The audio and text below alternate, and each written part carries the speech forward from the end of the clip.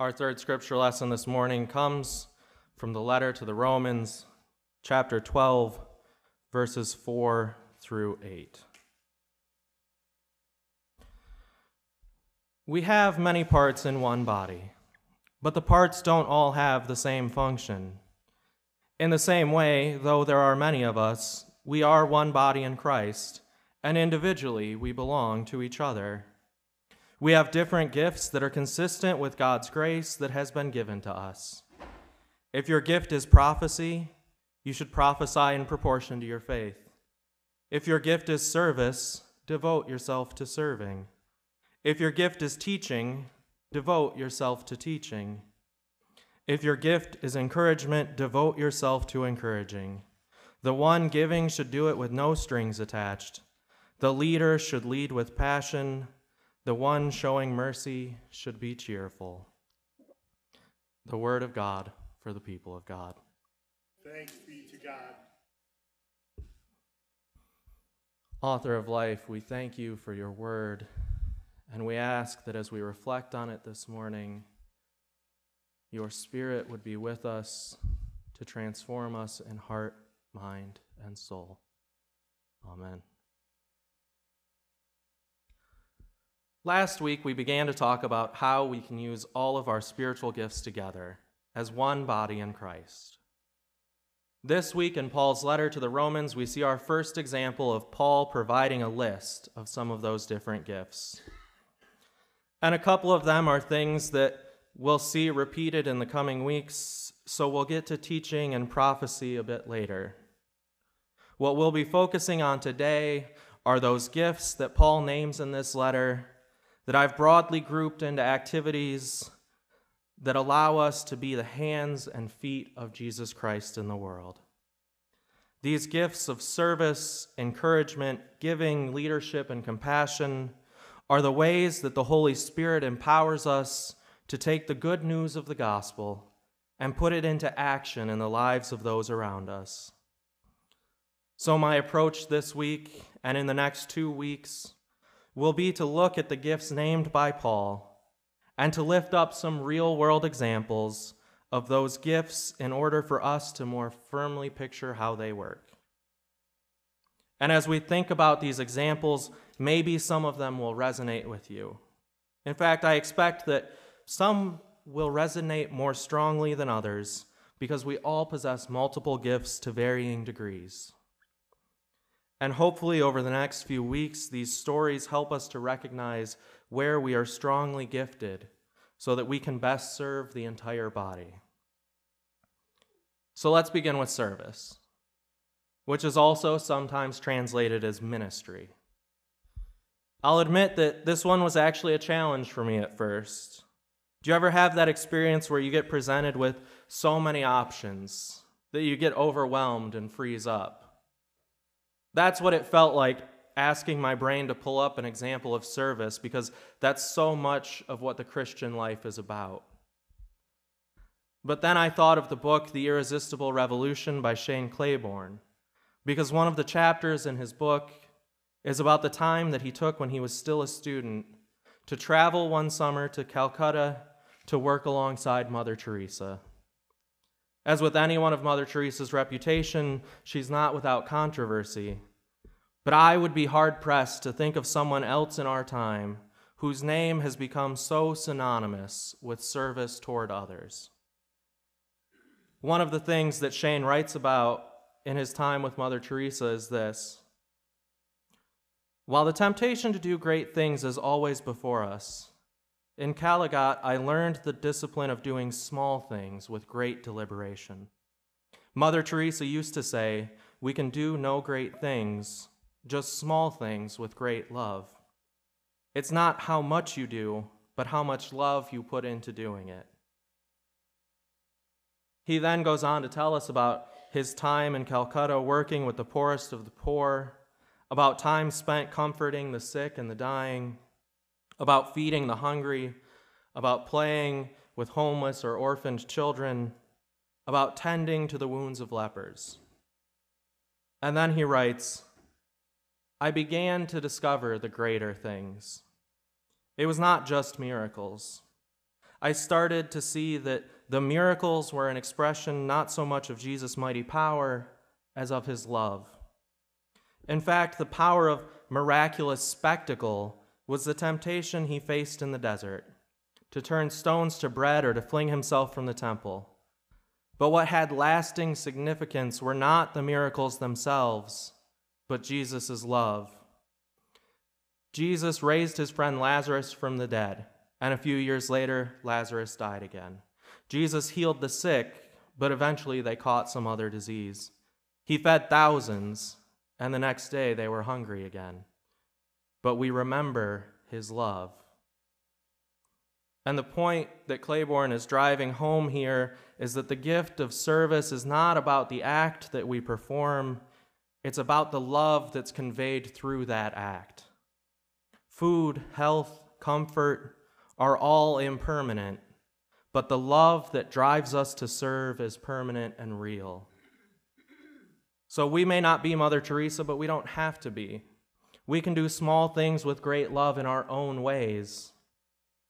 I'm reminded of a conversation I had with the District Committee on Ordained Ministry a few years ago, where I told them that I was looking into a summer lunch program for the church that I was at. And as we talked about what that could look like, one of the board members told me how her church had started a similar thing. And each week, some of the ladies would come in to make sandwiches to put into paper bags so that the kids in their community would have at least one meal a week that they could count on during the summer. One meal a week sounds like such a small thing. But to someone in need of that meal, what a great act of love it is to provide it. If you have this kind of gift, you're also probably the kind of person that finds yourself volunteering for anything that comes your way. Now, maybe you're not someone who's as comfortable being on the front lines of service. Fear not, there is a place for you as well. The next gift that Paul names is encouragement or exhortation. These are the people among us who have a gift for spotting the gifts of others and providing them with the support and motivation that they need to succeed. Some resources also use the language of cheerleading to give a different context for this gift. But as I thought about an example of this, I thought of coaches.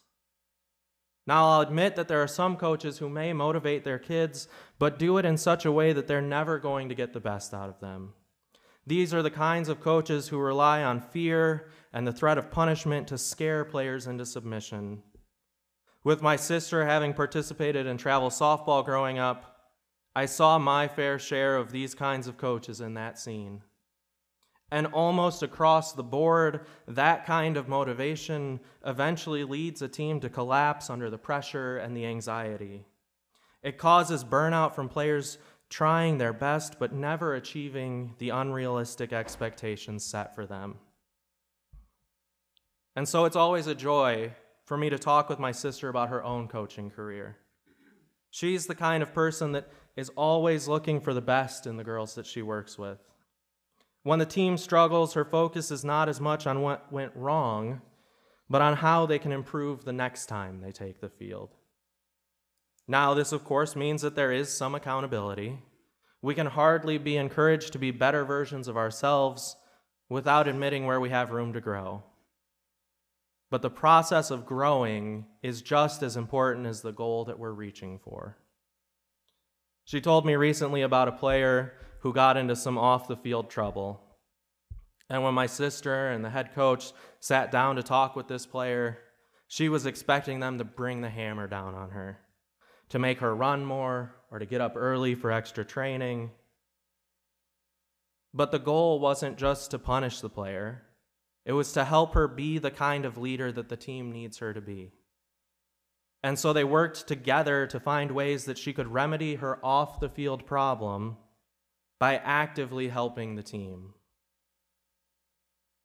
The work of people with the gift of encouragement is vital because they keep the rest of us from falling into despair or focusing on our shortcomings. If you have this kind of gift, you're probably the kind of person that other people turn to when they're feeling unsure or if they're in need of a pep talk. And the next gift that I'm going to talk about could probably have some overlap with the gift of encouragement, and that's the gift of leadership. Specifically, Paul encourages those who lead to lead with passion. If you've ever worked for someone who doesn't believe in what they're doing, you know why this is so important. Who wants to follow someone who's just going through the motions? Why would you give your own time and energy to someone who isn't also going to give their time and energy to the success of your work? This one was easy for me to think of examples because in the Michigan area, we've been blessed by the leadership of bishops who are passionate about what we do. Some of you may know some of our past bishops better than I do, but I want to lift up a few of the ones who've made an impression on me, starting with Bishop Judy Craig. Now, I was only 3 years old when Bishop Craig moved on from serving as the bishop of our Episcopal area, so I don't exactly have firsthand memories of that. It wasn't until I went to MTSO for seminary that Bishop Craig really started to figure into my understanding of the church. It was there that I saw how her passion for justice fed into the spirit of the school. It was there that I came to learn about her long-standing role as a voice for full inclusion for all members in the life of our church. And I can tell you the kind of leader that she was because her passion for justice still lives on in the places that she served, even though she's left this earthly life.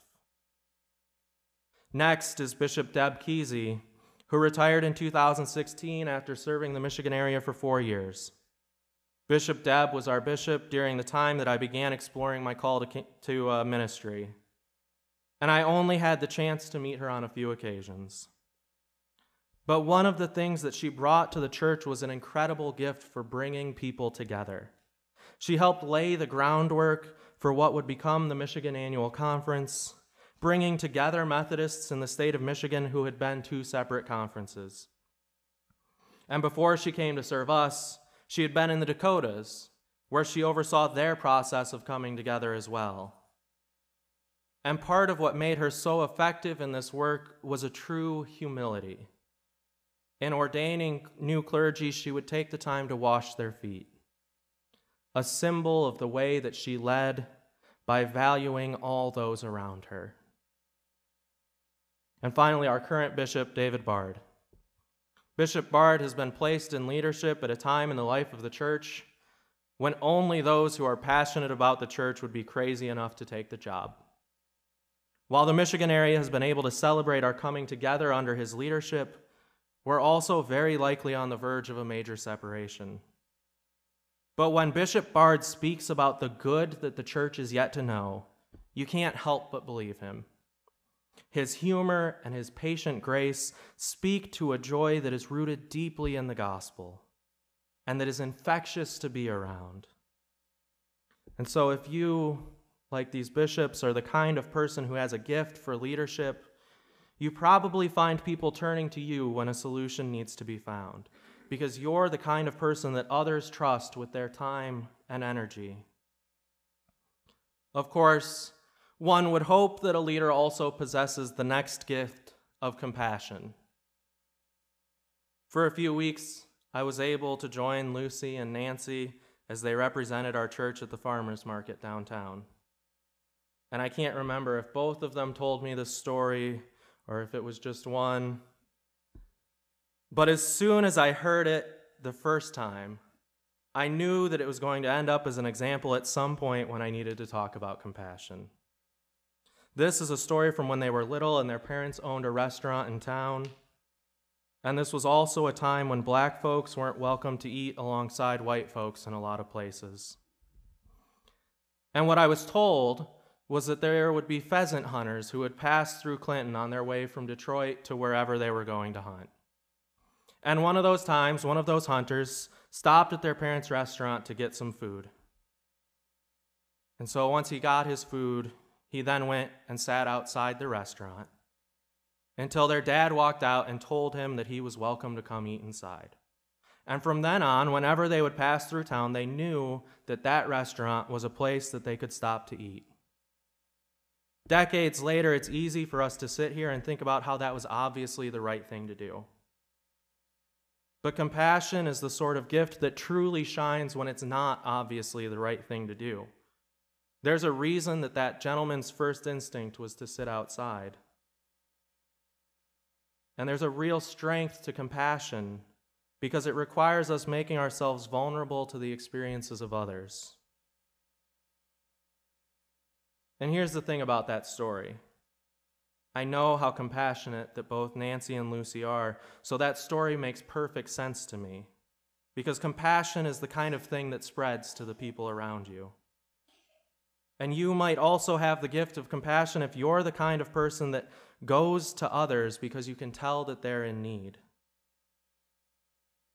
And finally, a gift that relates to everything else that I've talked about today: giving. It's easy for us to hear that we should give generously and to instantly start thinking about money. That is the way that a lot of places ask us to give. But I was struck as I was listening to a sermon from my friend Beth about generosity. She was talking about the story of Abraham and Sarah when she said, God didn't need what Abraham and Sarah didn't have. God needed what they did have. And whatever we have is enough for God to use. So if you have money to give, then that's great. If you have time or skill to give in service, then that's great. If you have an ability to lift up others by encouraging them, then that is great. If you can help lead the people of God as we navigate our life together, then that is also great. And if you can sympathize with those in pain or in the margins, that's great as well. No matter which of the gifts that we talked about today or that we will talk about in the coming weeks, that is great that you have that gift. Because what God asks of us is that we give what we can, that where we have an abundance, we share it with others. We're all made in the image of God, and so it becomes our responsibility to be the hands and feet of Jesus Christ, moving and working in the world. We don't have to do mighty things to give abundantly. We simply have to do the small things with great love. Amen. Please pray with me. God of gifts and graces, you have made us in your image and gifted us with a portion of your grace. Call us into the world to be the helping hand to those in need, to be the ones who lift others up, to be the kind of person that others want to follow to you, to be the ones who bring comfort to the afflicted. And God, let us be generous with whatever gift we have, so that others may see your abundance in our everyday actions. Amen.